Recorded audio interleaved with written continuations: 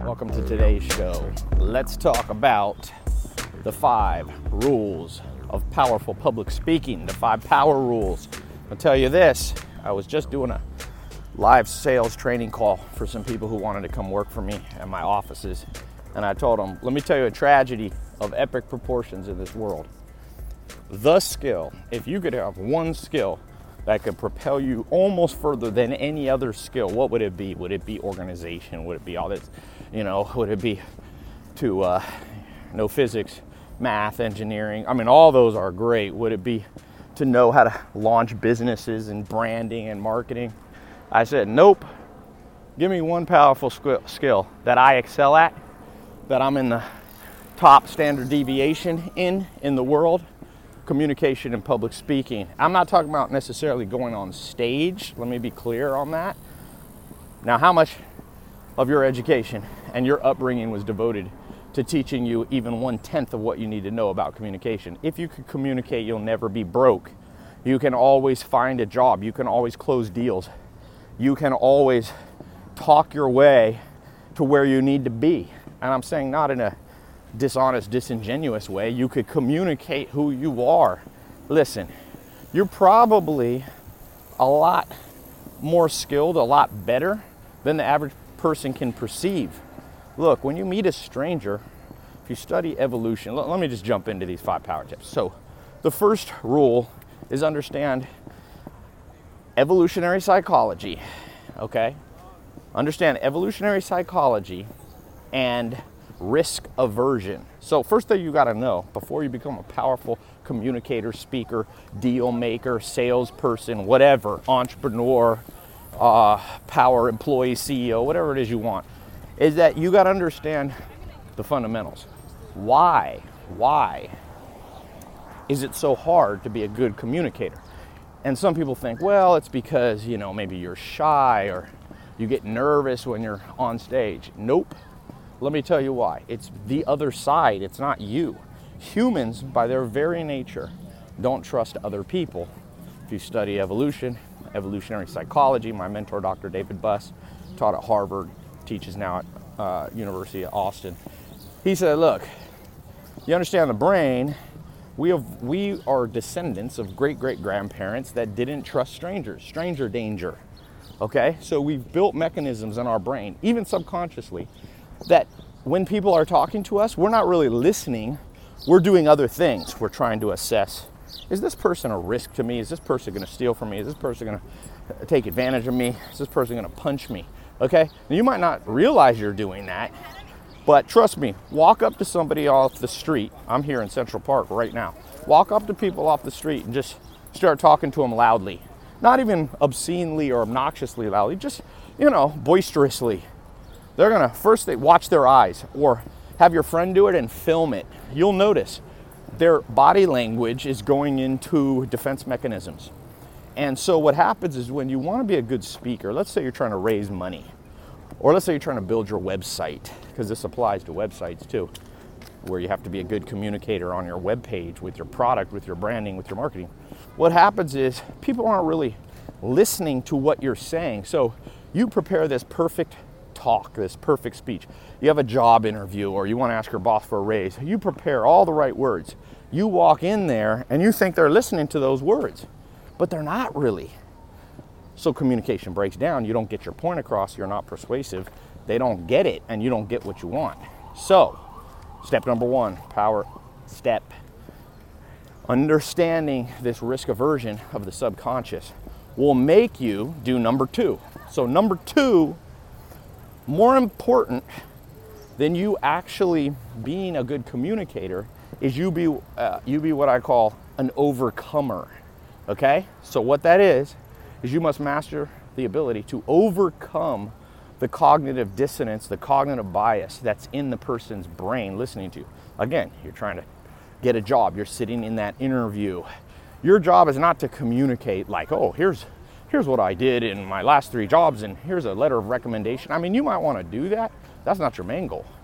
Your main goal is overcoming their cognitive biases, which I spoke of previously. The main one here being risk aversion. They're risk averse. So How do you overcome people's fear?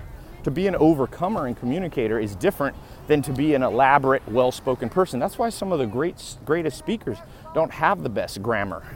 They're not technically great speakers. But you know what? They overcome people's fears, their biases, and they get people to actually get it. Okay, and we'll talk about that later. So the second tip is, I'll just give you some practical things. One of the things you want to do is you want to know if the person's highly anxious, because everyone you speak to is basically either kind of anxious to be speaking to you or listening to you, or highly anxious. And you got to adjust a little bit. If you're speaking to a person that you perceive as anxious, they really don't believe what you're saying, it's really a hard sell. Slow down. That one tip's going to change your life. Slow down. Don't speak so fast. I'm going to do it right now in this talk. Some of you who are highly suspicious people, and you hear my show and I'm talking real fast, you start going, oh, this guy's a fast talker. You're not even listening to what I say. I could be saying the most magical, logical words ever spoken, and you're still going, I don't trust this person. So slow down. Slow down in general when you're communicating. Slow down. I will tell you, I have found times where slowing down is worse, meaning, and that's a, I don't want to get too technical here, but when you're trying to get people's attention, speak fast. When you're trying to get people's trust, speak slowly. Okay? All right, that's a little practical. So sometimes I'll speak quickly at the beginning, because there's been a lot of studies, when people speak too slowly at the beginning, you perceive them basically as kind of stupid. Okay? So start fast, slow down, especially when you're getting to the critical parts. All right, step number 3, understand the 7-second goldfish rule. Okay, scientists have now found that the average human with cell phones and pop-up ads and the internet has a shorter attention span than a goldfish. Average goldfish, God knows how they tested it, has a 7-second attention span, okay? The average person now has a 5-second attention span. So just to understand one thing, sometimes you need to stop when you're speaking, give people a break. Sometimes you need to ask people, hey, do you get what I'm saying? Any questions? You got to take the time to be aware that people, they're not always able to listen. I'm in a loud little part of Central Park right now. I do these shows while I walk. I kill 2 birds with 1 stone. So, all right. So sometimes you're going to have to literally stop and be like, hey, you get what I'm saying? Any questions? And the other thing, you repeat yourself. Repeat yourself. Notice I just did it right here. I just said the word repeat myself, that phrase twice. Repeat yourself. People may have been looking down on their phone when you said your key critical point. Repeat yourself. Okay, 4th point. Now, the balance between preparation and improvisation. Number 4, the power rule. I'm going to tell you this right now. You could be too prepared. When you're too prepared, and I've been very, I did a TEDx talk that's, I think, top 15 talk of all time. It's on why I read a book. I did it in, I think, 2014 or something in Europe. And that one I prepared a lot. And people seem to like it. It's, got whatever, 10 million views or something like that. But there's other things that I did with very, very little preparation that have gotten 50 million views on YouTube. And, look, I can't tell you that one way is always better than the other, but I could tell you this. Never would I have a strategy as a public speaker, communicator, to always do one or the other. I would never 100% of the time speak from a prepared speech, and I would never 100% of the time improvise. I have found, without a doubt, that when I do a little bit of both, like maybe you start out the first minute of your presentation or talk as prepared, and maybe your close is prepared, and maybe the middle section, but please improvise, because here's why. Remember how I said It's not so much what you say, but it's the fear you overcome in people. Well, just imagine I started speaking to you like this. Hello, ladies and gentlemen. Welcome to the Tai Lopez Show. Today I will be speaking on the 5 power rules of public speaking and communication. Number 1. See how that sounds like I'm reading off cue cards, I'm reading off a teleprompter?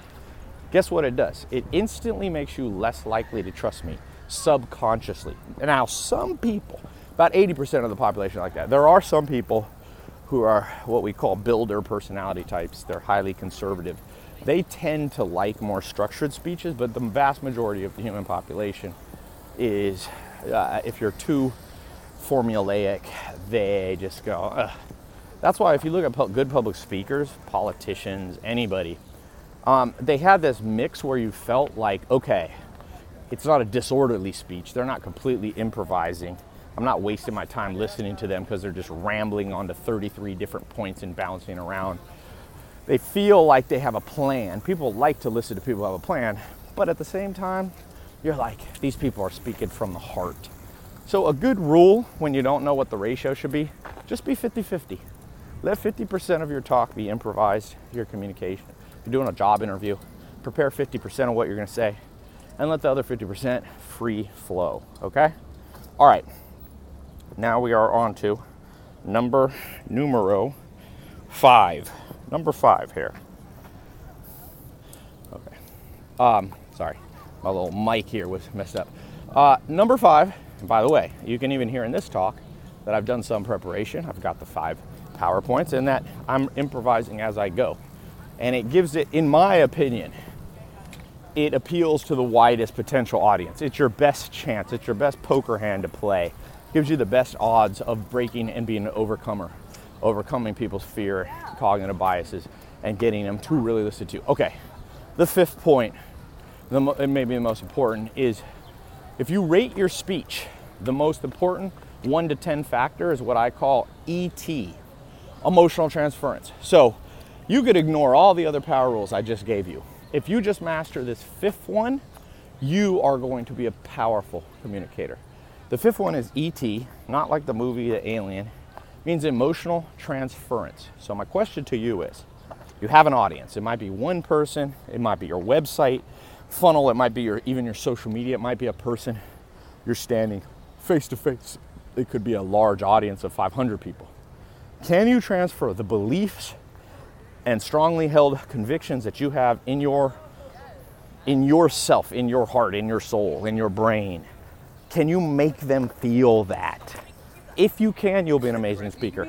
Even if you forget your words, even if you don't have great grammar, even if you're sweating and super nervous every time you give a talk, boy, I'll tell you this, a polished speaker who just is formulaic and just talks, listen to me. You want to buy this product. This product is amazing. It's changed many lives. Let me show you testimonials of 4 people who bought this product and had their life changed. That'll have nothing compared to the voice of conviction where you say, listen to me, trust me. I've used this product. I've given it to my friends. I gave it to my mother. Changed our life. Changed our life. Look me in the eyes and understand that this isn't BS. I know you've been BS'd by salespeople before. This is real. So that was just an example, okay, of me speaking with passion, with charisma. You must have this. Now, I'm going to end by saying this. How do you get it? Because you might be like, oh, that's easy to say, Tai. You know, have passion, have charisma. I don't have it, Tai. Okay, good news. It can be built. It can be trained. It's like a muscle. Arnold Schwarzenegger didn't start out with big biceps.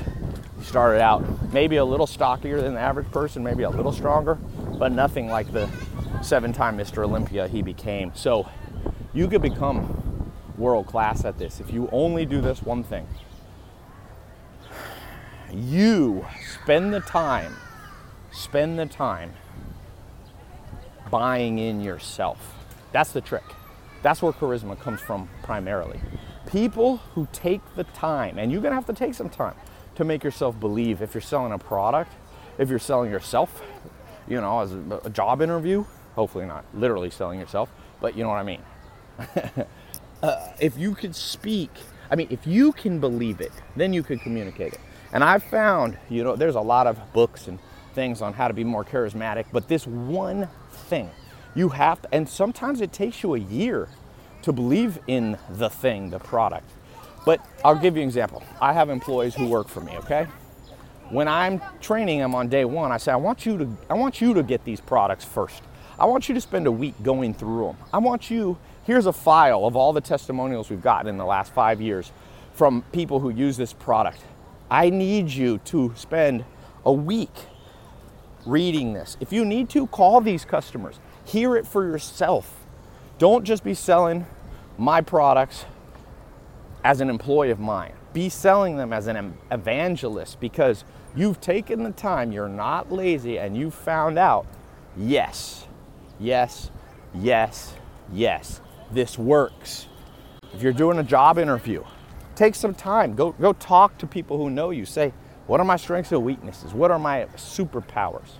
You know, because a lot of people are insecure. But I'll tell you this, everybody has a superpower. So you got to take the time to buy in, so that when you're sitting in that job interview, or when you're talking to somebody, you can say, listen, I'm not perfect. I'm going to be blunt. But I got one superpower. And blankety, this is why you want to hire me. I have a superpower in organization. I have a superpower in empathy and connecting with people. I have a superpower in my hard work ethic. I will work for you, Mr. Job Interviewer. I will do, when other people aren't working, I'll be there. You see? And when they feel your conviction, and you transfer your conviction through words, the only thing words are good for is to transfer emotions, by the way. It's not logic that sells. Only about 10, I mean, some people say 20% of people are logical. I would drop that easily down to 10, possibly 5. Now there's about half the planet that thinks they're logical, but they're illogical about thinking they're logical. Trust me, nothing about their life is logical.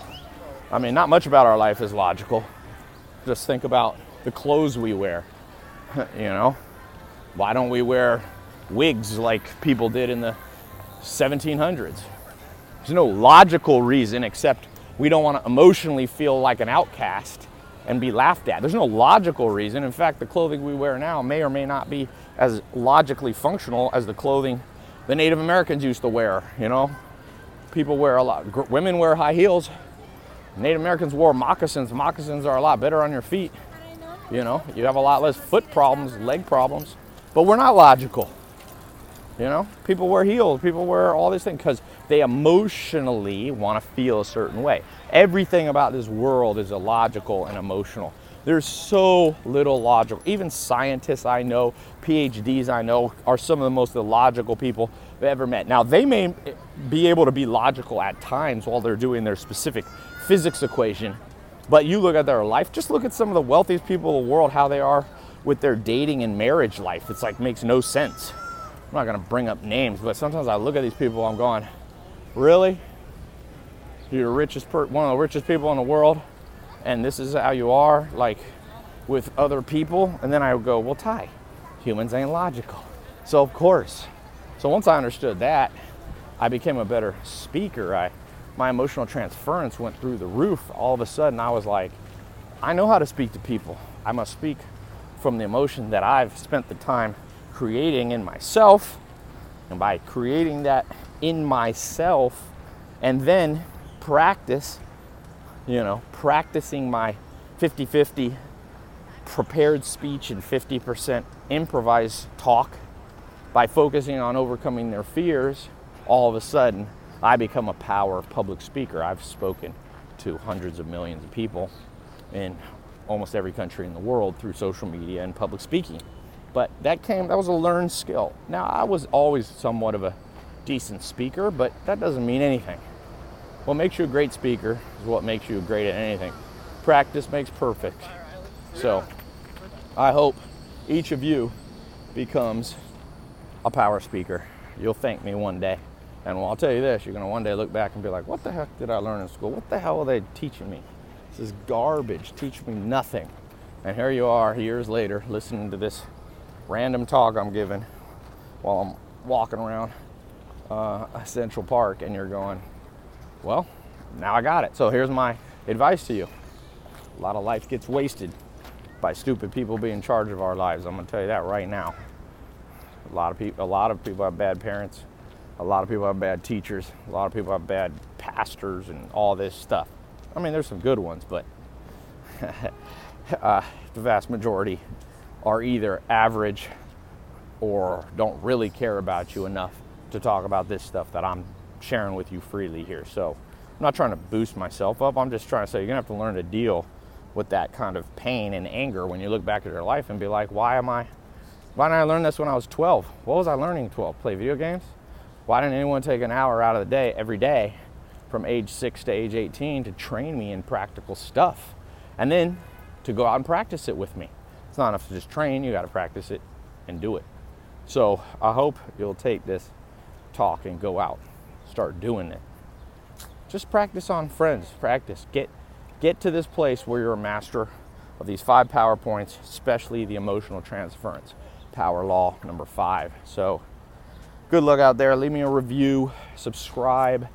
Leave me a review. I was looking through today on what I should speak on next. So leave a comment or review with, your thoughts, but more importantly, suggestions for my next talk. All right, talk to you soon.